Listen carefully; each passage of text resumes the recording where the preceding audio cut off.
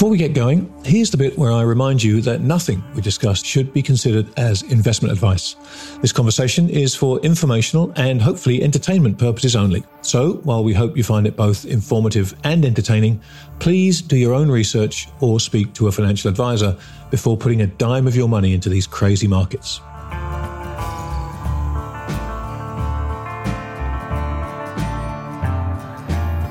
You're about to listen to a special preview of the Grant Williams podcast with my very special guest, Tim Grover, the CEO of Attack Athletics, the author of Relentless and his new book Winning, and the performance coach for former NBA superstars Michael Jordan and Kobe Bryant.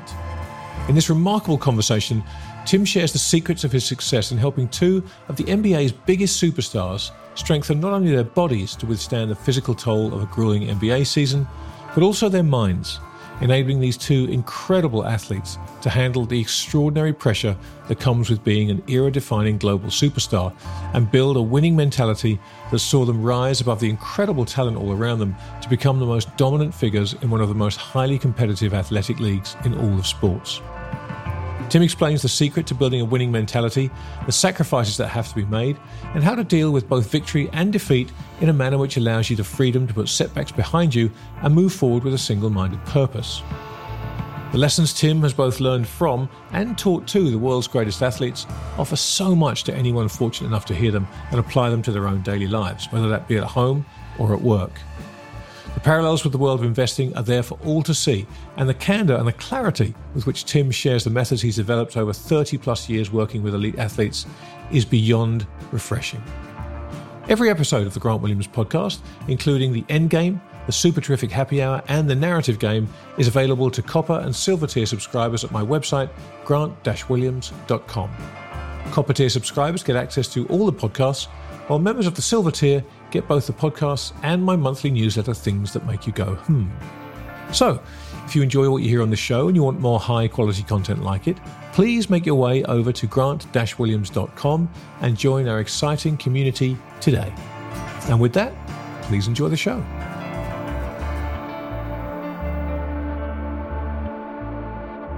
Well, look, Tim, thank you so much for doing this. This is a great thrill for me. I've been a fan of the athletes you've worked with for years, and I know you as the man behind the scenes because I'm that much of a geek. I knew you as much as I knew all these guys, and I will do my very best for this not to be a, hey, tell me stories about the days when, because I'm such a geek. But thanks so much for taking the time to do this.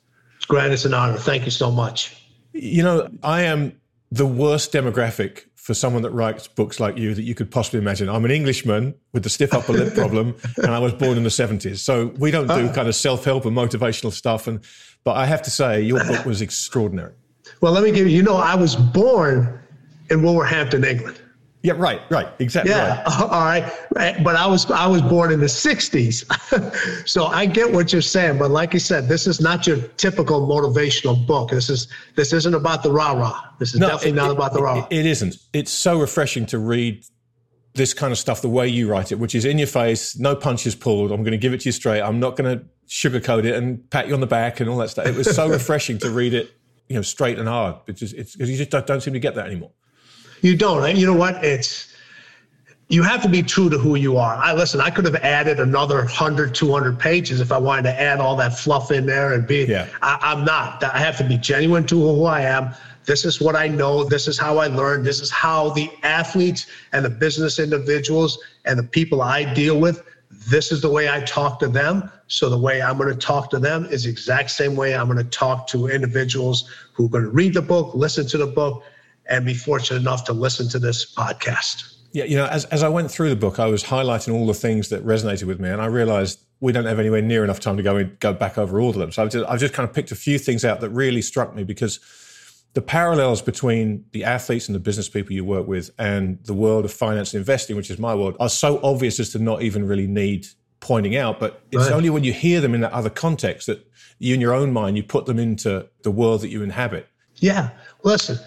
I said this in the book, individuals in the financing sector, sales, whatever it may be, you may not be in the same physical competition as the athletes I deal with, but from a mental standpoint, you have to be just as sharp, if not sharper, because There's a constant change and shift that's always going on.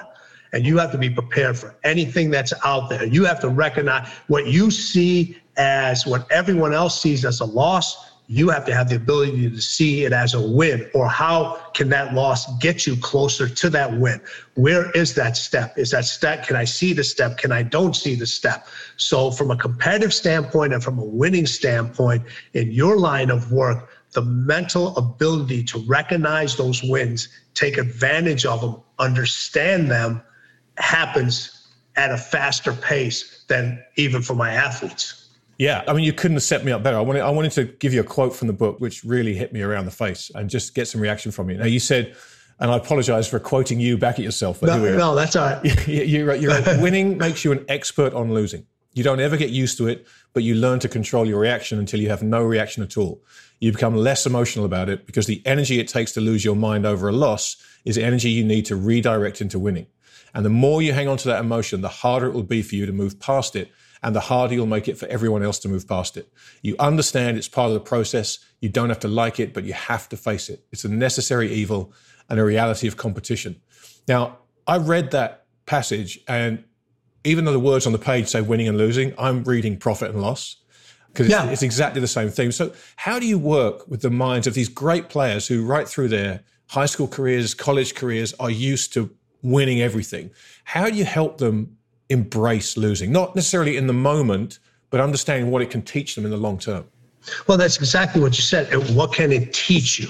All right. And if you get too emotional over every single loss, you lose that ability to learn. You lose the ability to know that there's a win in that loss. And it's your job to go find it. It's your job to go dig it out, to understand, okay, why did I lose here? What was it? Was I not focused? Did I miss something? Was I not physically prepared? Was I distracted? Was I not in the zone? What happened that gave me that loss, and how can I understand it so it won't happen again? Because what happens is, just like winning is a habit, losing is a habit. And if you don't understand, just like, making money is a habit, losing money is a habit. You have to recognize which habit you want to obtain. And if you consistently don't know why you lost and the reasons for that loss, they're just going to continue to get more and more and more. Now, we play, most of my clients are in a team sport. So not everything is on their backs, but you have to realize, hey, listen, I elevated myself. Did I not elevate my teammates enough? Well, what did I didn't do that we ended up losing? What could I have done less, or what could have they done more in those situations? So every time there's a loss, you have to come back different. You have to come back better. You have to come back stronger. You have to come back smarter. With each loss that happens, everyone thinks it brings you a step farther away from winning. It actually brings you a step closer to winning, but you have to do the homework to find out where that step is. But how do you kind of give people the ability to look at those losses? Because the normal thing is, as you say in the book, shrug it off. It's a game, forget it. We'll get the next one. It's so instinctive for us to shrug off losses because we don't want to harp on the bad things. We want to focus on the next thing. We want to focus on the next trade, the next game, whatever it may be. But how do you help people take apart losses and understand what it was that I could have done better, whether it was emotional or mental fatigue or failure or a physical one? Well, what I do is there'll be a certain play or something that happened in that moment, and I can see it, and sometimes the athlete can't. All right. And then I'll go back and I'll just say, hey, I want you to watch this part of the game again. All right. And understand what happened in this 30 seconds here that turned your mindset from a winning mindset into a losing mindset. And you don't have to dissect the whole thing, but there's certain parts within your win or within your loss that you can dissect and say, hey, how could I have done things a little bit better? Now, what I want you to do is, once you figure those things out, and I want you to figure those things out, listen, I'll place you in the right island. Now it's your job to figure out what I want you to find.